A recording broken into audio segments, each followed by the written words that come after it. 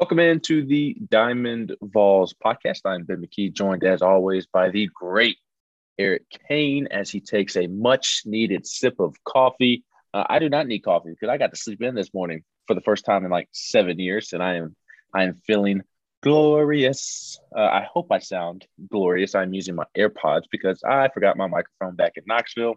I'm at my parents' in Huntsville, so I hope I don't sound too different. But Eric, what a weekend it was in Nashville. How are you, my friend?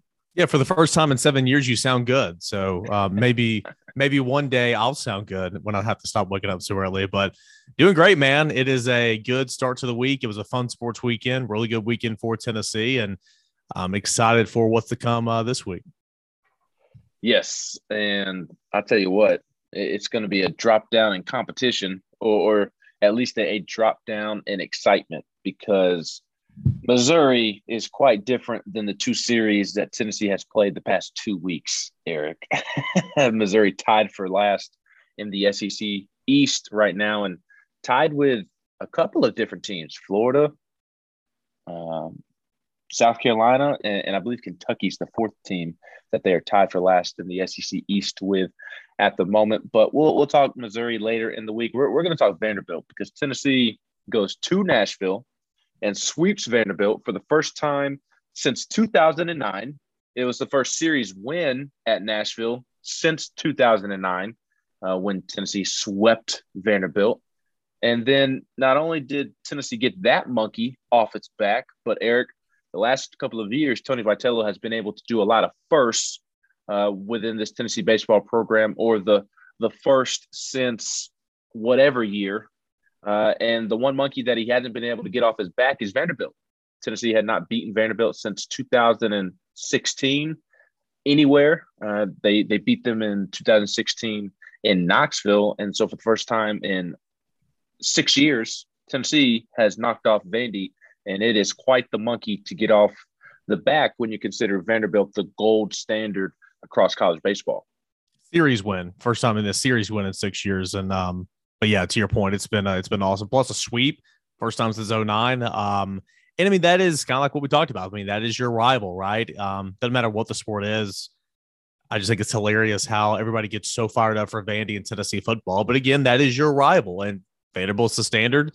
And they're a good ball club. They're still a good ball club, even though their SEC record really doesn't show it right now. So a really, really good, impressive weekend on the road yet again. And what Tennessee's done the last I said it before the Ole Miss series. I said if Tennessee goes 3-3 over the next two series, then that's pretty solid. Here they go. They went 6-0. So this team is for real. This team is for real.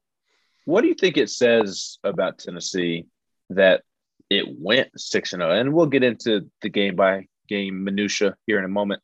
But you and I both said that, hey, 3-3 on this road trip, back-to-back weekends would be pretty incredible. Or maybe not incredible, but it would be perfectly fine if you go 3-3, find a way to win one of the two series, especially if that one series win is over Vanderbilt. That would be huge. But to be 6-0 after these past 2 weeks is pretty remarkable. What do you think that says about this Tennessee baseball team?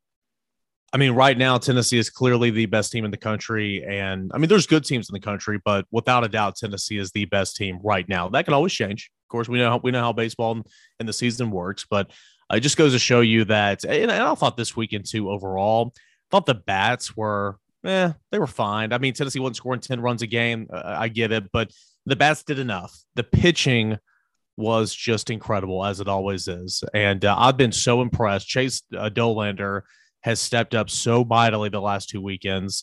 Drew Beam has continued on being his SEC, pitcher of the week itself. I mean, it's the starting pitching has been just phenomenal the last 2 weekends. So I just think it says that Tennessee's the real deal. Tennessee is the best team in the country. And, something you and I were texting about, I guess it was Sunday, and a lot can happen. Again, injuries are a part of the game. There's a lot, it's such a grind to get there. I get all that. But I mean, if Tennessee doesn't make it back to Omaha, it'd be a disappointment at this point. I truly do believe. But this is a team that is rolling, and it doesn't look like anybody's going to be stopping them anytime soon. Yeah, I completely agree with you. I think you hit the nail on the head. And it's nothing that we haven't said since last Monday, Tuesday, when Tennessee knocked off Vanderbilt or knocked off Ole Miss, that is, this team's the best team in the country. It is. Yep. There's not a team playing better than Tennessee right now. There's not a team better than the SEC right now. They are on the verge of the greatest start to SEC play in the history of SEC baseball. They're 9-0 right now. The 1994 Florida team set the record by starting 10-0, and Missouri comes to town. And Missouri's not very good, and Tennessee should sweep Missouri. If they don't sweep Missouri, it's going to be kind of like a series loss, quite frankly. So this weekend, assuming Tennessee takes care of business, they're going to be 12-0 to start SEC play, which is the greatest start to SEC play in the conference's history. It's truly remarkable. So I don't know about you, Cain. I didn't really learn anything this weekend about Tennessee. It just kind of confirmed my thoughts yet again that Tennessee is not only the best team in the country, but it may be the best team in the country by a good bit.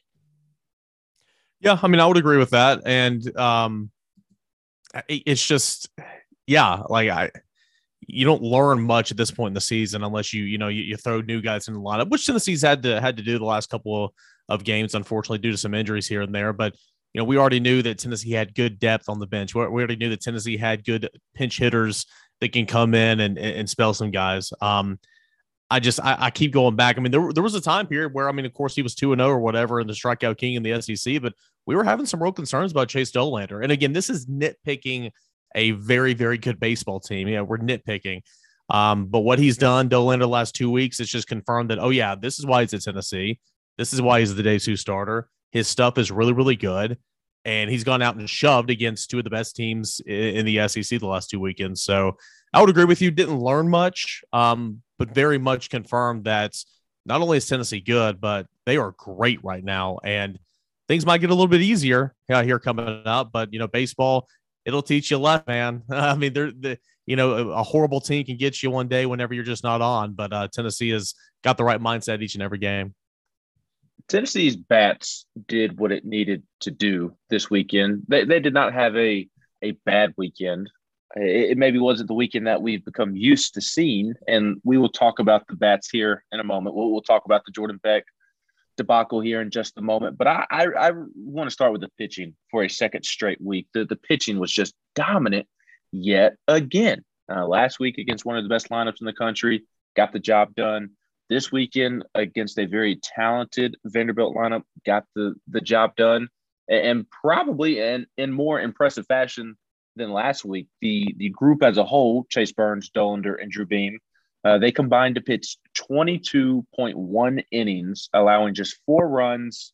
They struck out 17, and my favorite stat, they gave up 2 walks. Yeah. Well, that's actually my second favorite stat, but it ties in to my favorite. Only 2 walks given up on the weekend. They threw strikes on 68% of their pitches. 68% of their pitches were strikes. Yes, that is getting it done. Burns, he threw 88 pitches. 58 of his were strikes. Dollander and Beam both surpassed 100 pitches, and each of them threw more than 70 strikes. Dollander threw 105 pitches. 74 of them were strikes. Drew Beam threw 110 pitches, and he threw 73 strikes. And Drew Beam, man, just continues to amaze me. I mean, it is just absolutely fascinating what he is doing. He is by far the biggest surprise on this baseball team this season. And he has set himself up to be the X factor moving forward and be the difference in this rotation, this pitching staff being great and not just really good. A pitching staff that can lead Tennessee to a national championship. Drew Beam has been the distance. A week after he pitches into the 9th inning against Ole Miss, couldn't get the job done. Well, I guess it was 8th inning. Couldn't get the job done and finish the complete game. But he comes back this week and he goes back out for the 9th inning, Eric, and he just sits Vanderbilt down 1-2-3. Complete game shutout. Tennessee's first complete game shutout since Garrett Stallings did so on May 16th, 2019 against Ole Miss. He only struck out 4, but he allowed 2 hits, didn't allow a walk. Vanderbilt hit 071 off of him. And my favorite Drew Beam stat aside from the walks, was that 7 of his 9 innings that he pitched in were 1, 2, 3 innings. He was efficient, he was methodical, and he let his defense work for him. He threw strikes and he let his defense work for him. And when you do that, you're going to have a lot of success, Cain. 16 batters. He retired his last 16 batters, which I think is just awesome. And I was waiting on you to say it. 7 of the 9 frames went 1, 2, 3. That is, I mean, that's shoving, right? And, pitching to contact, letting Cortland Lawson, had, I think at one point in time, I think he had 5 or 6 putouts in, 4th or 5th inning by that point. I don't know what he finished with, but, pitching to contact, he finished with 7, allowing the defense to play behind you, and that's going to get you good results. I love the fact that he only threw 110 pitches. 9 frames, 110 pitches, just being super, super effective. And the 4 strikeouts will tell you that, again, he wasn't working too far deep into counts, and that's why he was able to go the distance, essentially. So Drew Beam, very much of a question mark there at the very beginning of the season, his first probably 2 to 3 starts. And then since then, he's never gone less than 5 innings. He continues to go on, and he's just gotten better and better and better. So for you to finish off a weekend with Drew Beam on the hill right now, I mean, it's challenging for another team. I mean, we're looking at Vanderbilt, a team that has struggled to find a Sunday starter the last kind of month, and turn into a pitching duel, between Beam and Riley on Sunday. But of course, Beam was able to prevail, and just incredible. A fantastic outing, and no wonder he was able to get pitcher of the week and freshman of the week all in one. My biggest takeaway from the weekend, Cain, aside from what we just mentioned about this weekend confirming our thoughts, and I said that I didn't really learn anything, but I have now wrapped my mind around the fact that Tony Vitello, Frank Anderson should not pull anybody from this starting rotation. He should not mess with the rotation. I hate that for Blake Tidwell. I really do. One of the best starting pitchers returning in the country, but there is no reason whatsoever to pull Chase Burns, who was the worst. I say that with air quotes around that here on video as Cain's looking at me. He was the worst of the 3 over the weekend, and he was still really good. He was the worst of the 3 behind Dollander and Burns, or Dollander and Beam. Beam has been tremendous, flawless throughout the season. His ERA is 0.81 right now, 0.81. It's either 0.81 or 0.88. It's under 1, which is incredible. And Dollander has really turned it up a notch since Tennessee entered SEC play. There's no evidence to suggest pulling Beam, Dollander, or Burns from the rotation at this point in the season with how they're pitching. So if I'm Tony Vitello, if I'm Frank Anderson, I'm moving forward with the thought process that I'm going to get Blake Tidwell ready to be the 4th starter come postseason time. Let him be a dynamic arm out of the bullpen as he builds himself back up. Let him come in and close out the game in the 9th inning if Redmond did so the night before, or if it's a 7th or 8th inning where you got to get 2-3 big outs, put Blake Tidwell in there. If Burns or Beam or Dollander are off on a day, just like Burns, he wasn't as efficient as he has been on Friday. He only pitched into the 6th inning. Then have Tidwell ready to follow up Burns because he could only get to the 6th inning. And then you allow Tidwell to come in and finish out the game. So I would progress with that thought process, because in the postseason, you have to have a 4th starter. In the SEC tournament, the regional, super regionals, a little bit different because it's the traditional 2 out of 3. But the regionals the week before is a little funky, especially if you lose that first game. Omaha, it's double elimination. You're playing a lot of games. You have to have that 4th starter. The 4th starter is typically the difference in the team that wins the national championship and the teams that are the runner-ups or come up short. Let Tidwell progress to the point where you get to postseason. He's ready to go and be that 4th starter. And can you imagine a rotation in the postseason of Burns, Dollander, Beam, Tidwell? That's unfair. That's so unfair. I mean, his stuff is electric. So it's not like he's not going to have a role in this team. It's not like he doesn't deserve to be in the starting rotation when you get to that point, because he certainly would be deserving. He was fantastic last year, but I'm with you. You've got such a great thing working right now. It would be, I mean, I think it'd be malpractice to try to mess that up right now. And also, too, I mean, I think we often get ahead of ourselves. We continue to talk about, well, where's Tidwell going to go? Where's Tidwell going to go? It's still going to be a minute, right? I mean, it's still going to be a little bit before he, stretches out to where he needs to be stretched out. So, I love him as a piggyback option. I love him coming into the ninth inning and closing the door down. I mean, you can always throw him for an inning or two or whatever, and then he can go back to the bullpen and throw 50 more pitches to kind of simulate what would be a start, right? I mean, there's ways to continue to get his work in, the work that he needs to be getting in. So I'm with you, though. When the time comes, and baseball's got a way of just kind of working itself out, right? Whatever's supposed to happen is going to happen, whether he slides back into the first three, whether he's a piggyback option, whether he takes over for someone who might be struggling at that point in time, who knows? Baseball's got a way of kind of working itself out, but this is a fantastic conversation to be having. I mean, it's a luxury right now, right? I mean, you got four guys who are good. I mean, some teams can't find three starters for a weekend. You got four that are good. And so that's good. Another, yeah, they're great. Elite. Yeah. And that's just another reason why this Tennessee baseball team continues to be the best team in the country right now, because again, you have a situation like this. Chase Burns is going to be in the conversation for the number one overall pick in 2 years. Chase Dollander at this rate is going to be a top 5, top 10 pick in 2 years, or not. I guess Burns will be 3 years, Dollander 2 years. Blake Tidwell, if he can come back and show that his shoulder is fine the rest of the season, he's going to be a first-round pick here in June. And at the rate Drew Beam's going, who's to say he won't be a first-round pick? I mean, it's truly remarkable. And I've already mentioned several of my favorite facts. I don't think that I can pinpoint one. If you put a gun to my head, it would be the 2 walks allowed by the starters combined over the weekend.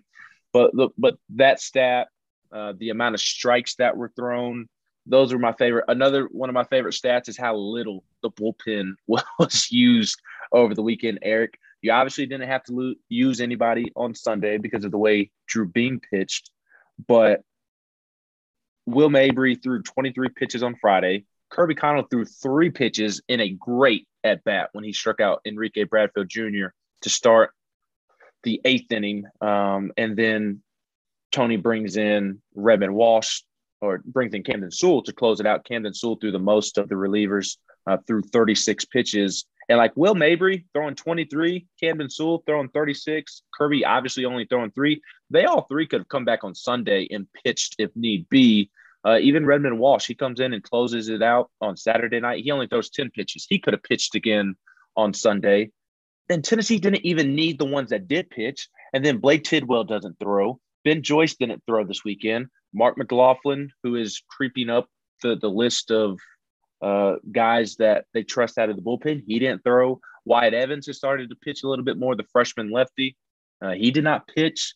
I think Tennessee had to stay an extra hour in Nashville over the weekend so that the pitchers who didn't pitch could get in a bullpen to get some action. That is so wild to me. And I don't think Tony will mind me sharing this, but when he finished his post-game interview, I joked with him like, hey, are you worried about what Blake Tidwell and Ben Joyce might do to you on the bus going back to Knoxville since you didn't pitch them this weekend? And he said he was only worried about Blake Tidwell because he would hear Ben Joyce's big-ass footsteps coming from behind. So hopefully, I tweeted this out, but hopefully Ben Joyce and Blake Tidwell weren't dangling Tony Vitello out of the window on the team bus heading back to Knoxville for not allowing them to pitch over the weekend. Because, look, we were next to the bullpen, and maybe it's just the face that they always have on. You don't really see Blake Tidwell or Ben Joyce have emotions on their face, that they usually have the same look. So maybe that was it. But they legit look pissed off that they did not pitch this weekend. I mean, they're your competitors, right? You want to get in there, but even them, I mean, obviously baseball guys, pitchers, what are you going to do, right? I mean, you made the right call. The pitch count wasn't up there for Beam, for Dollander. I mean, you're not going to mess anything up. So they're competitors. That's all it is. Camden Sewell, very big outing for him on Friday. Very big outing for him on Friday. Pitches the inning 2/3, 2 strikeout, walks 1, 36 pitches. He faced 7 batters. I think that was much needed for him after the long ball given up in Ole Miss last weekend, and gotten roughed up, gotten touched up a little bit a couple times this year. Confidence wise, obviously the numbers will help him out a little bit too, but that inning and 2/3 inning plus was huge for Sewell, for a guy that Tennessee's still going to rely on, still the go-to guy essentially out of the bullpen. He did get some work this weekend, and he looked good. Yeah, it's almost as if somebody on this podcast was not worried about Camden Sewell on last week's podcast. I wonder who that person was. But yes, the pitching was the story, and just remarkable that the starting pitchers were so dominant that they didn't need to use a guy who's going to be a first-round pick at the end of the season, and a guy who will I think Ben Joyce might be a first-round pick. I don't know if him being a bullpen arm will prevent him from doing so. But a guy that throws 104 miles an hour, he didn't get the pitch against Vanderbilt, the number 9 team in the country, and a team that Tennessee has not been able to get the best of. So just a remarkable pitching performance from Tennessee as a whole. Offensively, not as many runs, Eric, as we're used to. Finished with 5, 10, 16 runs on the weekend. Yep. Part of that was because I was very impressed by Vanderbilt's pitching staff. I thought that was, aside from Texas, which again was a one-game standalone weekend, that's the best pitching that Tennessee's seen all weekend. I was very impressed by Vandy's arms, especially on Sunday. You mentioned Patrick Riley earlier. He was really good. Christian Little coming out of the pen with the teal glove, he was really good. So I think, I don't necessarily think that Tennessee took a step back or they're cooling off or there should be concern. I just was very impressed by Vanderbilt's pitching this weekend. Yeah, Tim Corbin was too. I read some of his quotes, listened to some of the post-game interviews he kind of spoke on after the series. So he was frustrated. I mean, Vanderbilt's lost 2 SEC series to open the season, right? I mean, you just got swept. He's not a happy guy, but he knows that, the game is good for Tennessee right now. The game has been good for him a lot of the times. But he mentioned that. He said, hey, we grew up a little bit. I liked the way we pitched. I thought we pitched very, very well. I liked how our bullpen competed. Said that they grew up a little bit, but I would agree with you. I think the pitching was good. We knew Ole Miss, quite frankly, on paper heading into that series. The lineup was deadly. That offense was good. Pitching was very suspect. Really not impressive heading into the series, and obviously it wasn't during the series. We knew Ole Miss could throw, we knew Vanderbilt could throw.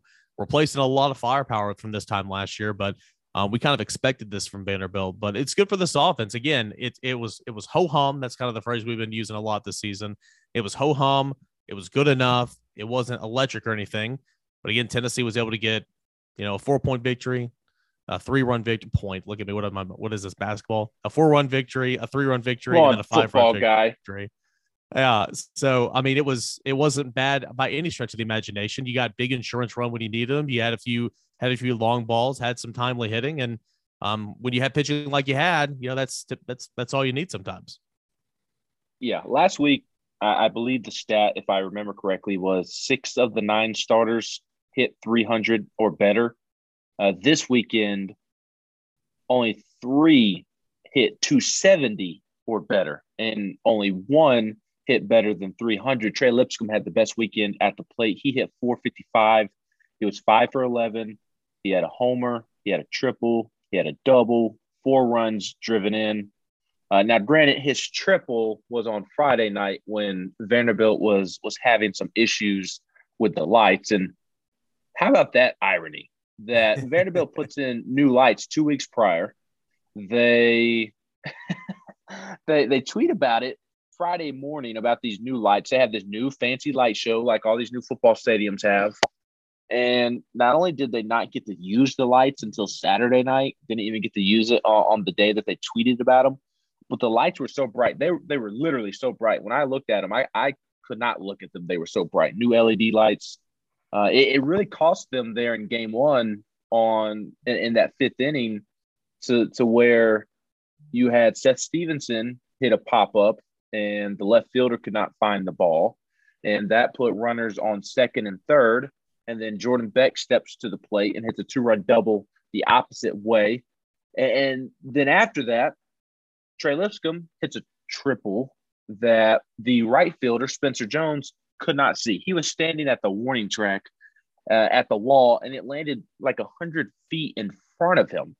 So that was how Trey Lipscomb got his triple. It wasn't the traditional triple, Cain, but hey, it looks the same in the box score, right? Anybody who didn't watch and they look at the box score, it looks just like a traditional triple. Yeah, those are those plays where you can't give them an error whatsoever. Even if the lights weren't playing a role that at all, like if you're in the outfield, that's why baseball is such a funky sport. If you're in the outfield and you just lose a ball, it's an error, but it's not statistically an error. You don't give them an error, right? So it's just kind of wacky. But you're right; it goes in the scorebook the same. Thought Lipscomb played well. At the plate, thought he saw the ball very well. Thought Jordan Beck had a good series. Of course, I thought Luke Lipsius had a really good series. His home run in game one was huge. Very, very emotional, very, very passionate, if you will. I thought Seth Stevenson, played pretty well overall in the weekend. I thought Tennessee offensively was fine. Wasn't as dominant as we have seen, but sometimes you don't need to be as dominant. If you're able to play like that offensively and still sweep a team like Vanderbilt, you got a good ball club. Yes. But the lineup did take a step back. And again, I'm not freaking out about it, but it was noteworthy, especially when you look at the stats following the series. Again, Trey Lipscomb, the only guy that hit above 300. Drew Gilbert, Luke Lipsius, each hit 273. I was surprised that Jordan Beck hit 231 for the weekend when I was looking at the stats because it felt like he did much better than that. Yeah. But on Sunday, he just couldn't find any holes. He was 0 for 4 with a walk on Sunday. Did hit some hard balls just right at people. I also meant Christian Scott at left field getting the start on Sunday. He had a pretty decent day. I didn't mean Stevenson actually did not play very well at the plate this weekend. So I meant Scott. Yeah, Seth Stevenson did not have a good Friday or Saturday. He did have a double, but that was when the Vandy left fielder lost the ball in the lights. And he finished 1 for 8, but it was 0 for 9 if the lights had not been an issue. And he even got pinch hit for there in that second game. Yeah. You did see Jared Dickey. That was good to see, considering he's dealing with the deep bone bruise. And he hit it on the screws just right at Enrique Bradfield Jr. at center field. And then Christian Scott got the start on Sunday. And Christian Scott, man, he was a key piece to winning on Sunday. He had a big diving catch down the left field line to help out Drew Beam. And then at the plate, he was 1 for 2. He had a walk, a hit by pitch, and a run scored, and a stolen base. He actually, when the game was close there late, Drew Gilbert crushed a home run in the 4th inning. It was 1-0 going into the 7th, and Christian Scott scored. Tennessee scored because of Christian Scott in that 7th inning. Christian Scott led off the inning with a single. There were 2 outs after that. I can't remember how. But after the 2 outs, he stole second with 2 outs, and then he is able to score because he got himself in the scoring position on a Luke Lipsius RBI single. So Christian Scott single-handedly produced that run. Not quite sure why he was bunting in I believe it was 8th inning. 9th inning. I did not really like that decision because it resulted in a double play. It wasn't a good bunt. He popped it up back to the pitcher. Pitcher made a great play on it and doubled up somebody. I believe it was Jarrell on first. I didn't really like the decision to bunt there, but it is what it is. If it would have worked, I know he has the speed to beat those out.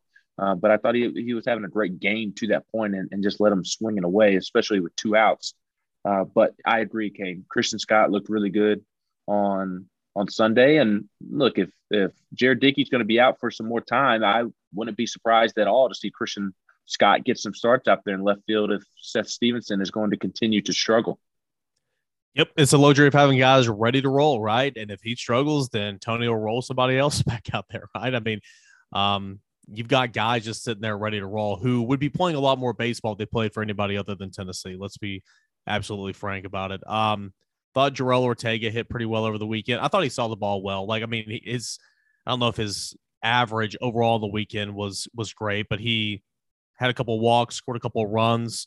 drove in a couple runs. Overall, top to bottom, I thought it was decent. Evan Russell, this is more of a conversation for Thursday, but Evan Russell's going to have to get some time off coming up, right? I mean, this is Missouri is coming to town, and he is beat up to put that lightly. And he pitched he caught all 3 games again this weekend. So I would expect there to be some new guys in that lineup, especially behind the plate, just to give him a break.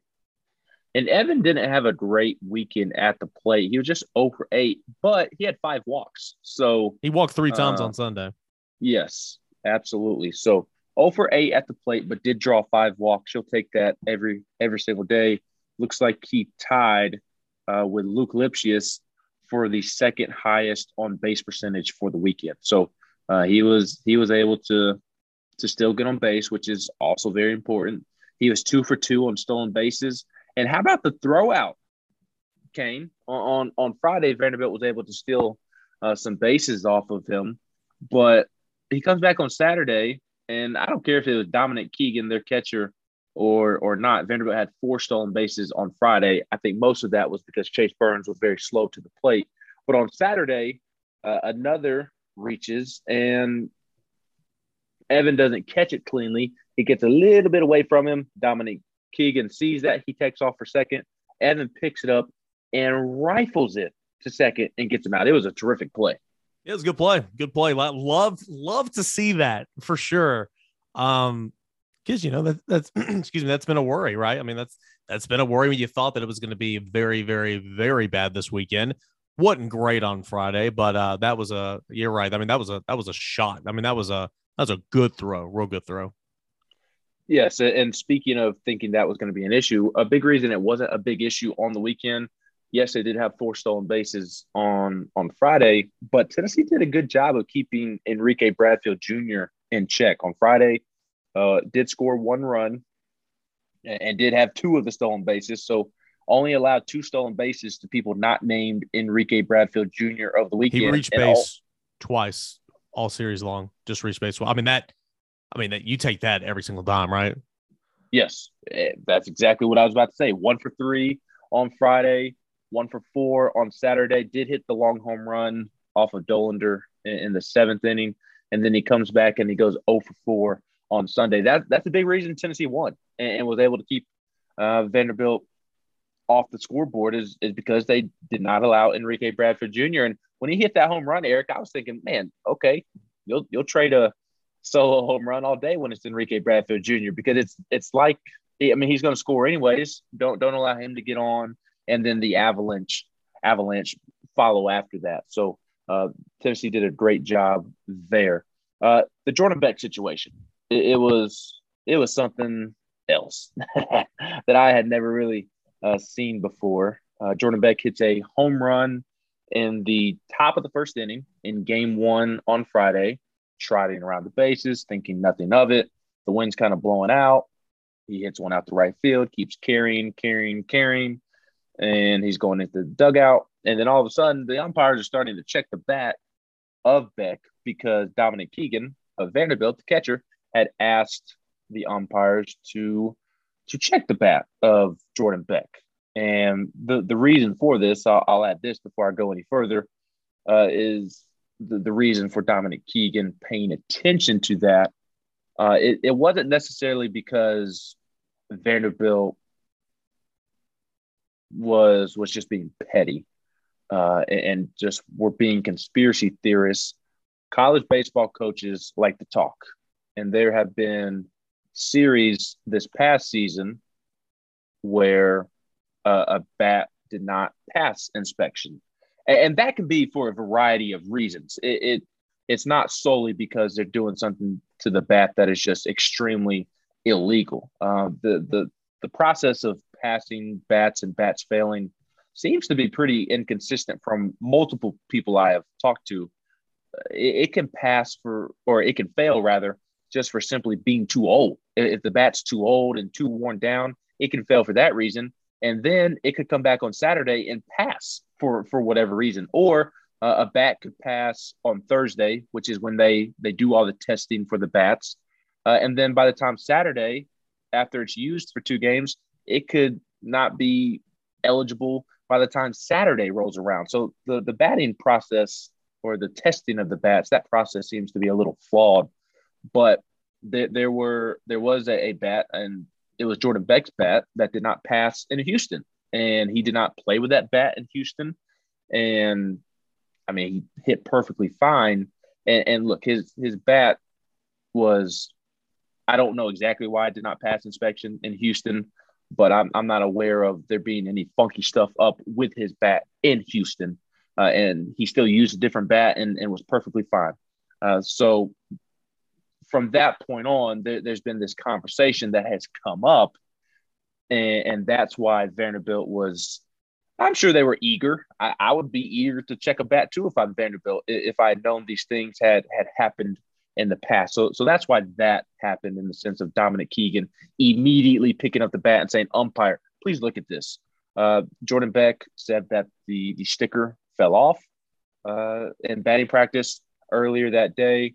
Tony Vitello said they had a couple of stickers fall off, which I'm going to be honest, I don't know how much I believe that because, I mean, I'm just being honest. It's not like you're in kindergarten and you get a sticker and you can easily take it off of something. I mean, from everything I've read and heard is that it takes a pretty significant process to get the stickers. It's more of like a stamp. Yeah. So I don't know Maybe how the sticker could just fall off. Now, I will say this. Nothing failed on Thursday. I know that for fact. John Wilkerson has had some tweets out there. And what I have heard is the same thing that John Wilkerson put out. There was not a bat that failed on Thursday. From my understanding, Vanderbilt actually had a bat not pass because the ring test, something was off there, but that was it. And obviously that bat was not used, or it was corrected or something. But Tennessee did not have any bats fail on Thursday. And now there's this conversation of Tennessee getting the bat back or not. Bat, back, and Beck. Just not great for podcasting and radioing. But Tennessee did get the bat back on Sunday following the game. It sat in the umpire's room throughout the weekend, as is the protocol. And there has been a report from Chris Lee of the Vandy rival site that says the bat failed inspection or failed a compression test significantly over the weekend. And I have not heard that, but I don't know how the bat could have been tested, because from my understanding, when the bat is confiscated, it's supposed to stay with the umpires the entire weekend. So I don't know how the bat could have failed a separate test than the test that was on Thursday, when all of Tennessee's bats passed. When there would not have been an opportunity to test such bat. So correct. So yeah, that, I've said it all. I mean, I talked about it on Saturday and this morning and everything. I mean, I'm not going to act like I know. I'm not going to act like I knew everything about bat inspections. I mean, all this I've learned in the last 24, 48 hours. I don't blame Vanderbilt at all. I don't blame Vanderbilt at all. I love the way Tennessee responded. That's my big takeaway.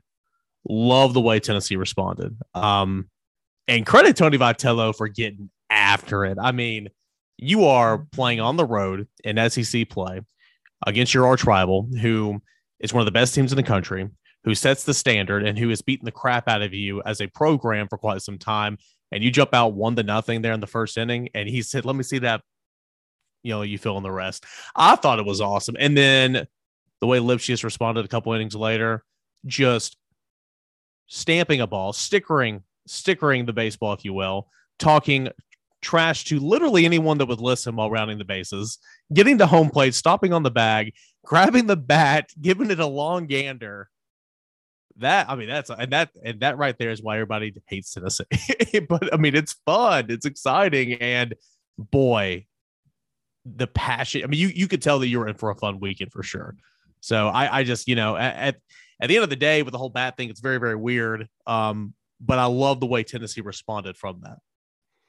Yes, I mean, that was huge and fun to watch as well, especially with how Luke Lipschitz and his teammates celebrated his home run, which he absolutely crushed, as you mentioned earlier. But to put a bow on the bat conversation, all of Tennessee's bats passed on Thursday. I know that for a fact. The bat was confiscated on Friday, deemed illegal because it did not have a sticker on the bat. Do I believe the sticker story from Tennessee side of things? To be quite honest, no, I don't. As I said a moment ago, I don't know why there's no bat or no sticker on the bat, but that is why the bat was deemed illegal. It's why the umpires took it up, and it sat in their locker room all weekend long. Sunday, Tennessee did get the bat back. I watched it with my own two eyes as we're doing media. I had a look at the field. I could see behind Tony, and I watched a Tennessee student manager walk with a Tennessee volunteer coach over to the other side, get the bat, and I watched them walk back with the bat. So Tennessee does have the bat, and assuming it passes inspection, it'll be good to go on Tuesday against Lipscomb. And as for the reports, the testing, I don't know how it could have been retested without Vanderbilt taking the bat from the umpire's locker room, which from my understanding, they are not allowed to do. So I don't know how it could have been tested or retested and it deemed less than the compression. Maybe the bat is less than compressed to what it should be. But again, from my understanding, Vanderbilt would have had to have gone rogue and practically stolen the bat from the ump's room to test it. So if that is true, that's how that would have happened in theory. And I do think that Vandy was a little pissy when it came time to giving the bat back to Tennessee. I do believe that was the case. But I have not heard anything to this point that would suggest that the NCAA is going to punish Tennessee or that the SEC is going to punish Tennessee. And here's the other thing. Why would the bat, if they're going to be punished, why would the bat be given back to Tennessee? Yeah. You would think that the bat would have to be shipped off to the NCAA or the SEC, and then further testing or investigating would be done. But the fact of the matter is that all bats passed on Thursday. There were not supposed to be any retesting of the bat over the weekend while it was in the umpire's locker room. And Tennessee did receive the bat back on Sunday, headed back to Knoxville. Does every university program have a compression machine? I do not know the answer to that question. Because again, all these bats are inspected before the game and or before the weekend series. Thursday. Yeah. Well, I was going to say, what do they do for midweek, right? I mean, they got to do it for midweek too, right? I would assume Monday afternoon when the other team gets to campus. I want, and it's Tennessee's director of baseball operations, Chad Zurcher, who I believe is in charge of going through that routine from Tennessee side of things. And I believe that the opposing director of baseball operations is in charge of doing it for the opposing team as well. So, but every weekend long there, or every week before every game or midweek game or every series, there is a process to where you go and get the bats inspected. They got a stamp that's put on them. And then every week there's also a compression test. And so Tennessee's bats, just like every other team's bats in the country, are put in towards those tests, and they come back if they pass or fail and everything. So you're exactly right. I mean, you got the bat back. If he uses the bat again, it will go through these inspections and it will pass or fail. If it doesn't, you don't believe the bat will be used again. So I don't know. This is a weird situation, very weird situation. And of course, so you're the number one team in the country. The way Tennessee plays, it runs people, wrong, a little bit wrong, and I get all that. So you have opposing fan bases chirping and everything, and it is what it is. But ultimately, I don't think anything's going to come from this. To my knowledge, after conversations with you and other people throughout this weekend, this happens more than you think. It's already happened a couple of times for Tennessee's team this season, and we knew nothing about it. So it just kind of is what it is. Batgate, if you will. A lot of talk on Friday night, but ultimately didn't face Tennessee whatsoever, responded the right way, and picked up a critical series win via the sweep fashion over your arch rival Vanderbilt. Yes, and Auburn had it happen last weekend to Yeah. them because of too much pine tar. I believe was the reason why it happened. But Was it Beck that said Friday night, give us wooden bats? It don't matter, we'll do whatever. yep, I asked him, what would you say to people that are saying that you were cheating? And he said, and he laughed at me. Uh, and granted, I was giving him the opportunity to say what he feels needs to be said to those people. I Was wasn't an trying to assist. ask. I tossed him a softball. I was not trying to. It wasn't a gotcha type of question. And he kind of laughed and said that that's silly. We have plenty of firepower. It doesn't matter what bat you give us. We'll be perfectly fine. You can give us wood bats and it'll be okay.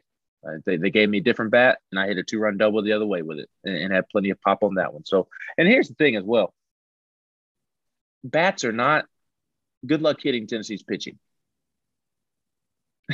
So, good luck hitting Tennessee's pitching. Tennessee's Yeah. bats, if they're doctored or something's up with them, um, they're not gonna stop. Also, They're not gonna have the other teams hit them. not every single bat would be quote unquote doctored either. And Correct. Tennessee's lineup as a whole is pretty stealthy. So I don't know. I've learned more about this process in the last 2 days than I care to ever know about. It's wild, man. There's so much more that went into it than I even imagine. Brian Rice talked to me about how they do it on the softball side of things and how they're kind of cracking down on that. So maybe it's a diamond sport thing altogether. He said that they send out emails, to the softball program saying, hey, have your bats out for inspection, have it ready to go, really look for the sticker, yada, yada, yada. Maybe they're doing the same thing with baseball too. I don't know, but it's really interesting. It is indeed, and I agree with you. I know more about this process than I ever cared to know. One thing we should add on the funny aspect of it: how about Tony Vitello's in-game interview referencing Jordan Beck as Mike Honcho? Oh, that's another reason why everybody loves Tony Vitello. You can tell that he was annoyed, one, to be doing an interview during a game. Two, he was mad at the situation, but he makes light of it. And a nickname that will stick for the rest a nickname that will hopefully stick for the rest of the season for Jordan Beck. So that was awesome. Shout out to Sticky Ryan Shumpert. Love you, Shump. But that'll do it for this edition of the Diamond Vols podcast. He is Eric Cain. I'm Ben McKee. We'll be back with you all later this week. Eric is going to cover Tuesday night's midweek game against Lipscomb. That one, I believe, starts at 6:30. Bring in the backups, baby. That's right. That's right. Bring in the D team because the A team is out of town. So, Eric, Austin Price still won't be there, but I'll be there. Who's Austin? Quit distracting me. Eric will have you covered with full coverage of Tuesday's game, and we'll be back with you Thursday or Friday. Thursday, because the series starts on Friday, to preview this weekend's series between Tennessee and Missouri. Eric, have a good week, my friend. Hey, you too, buddy. We'll see you when you get back. Perfect. He's Eric Cain. I'm Ben McKee. This has been another edition of the Diamond Vols podcast.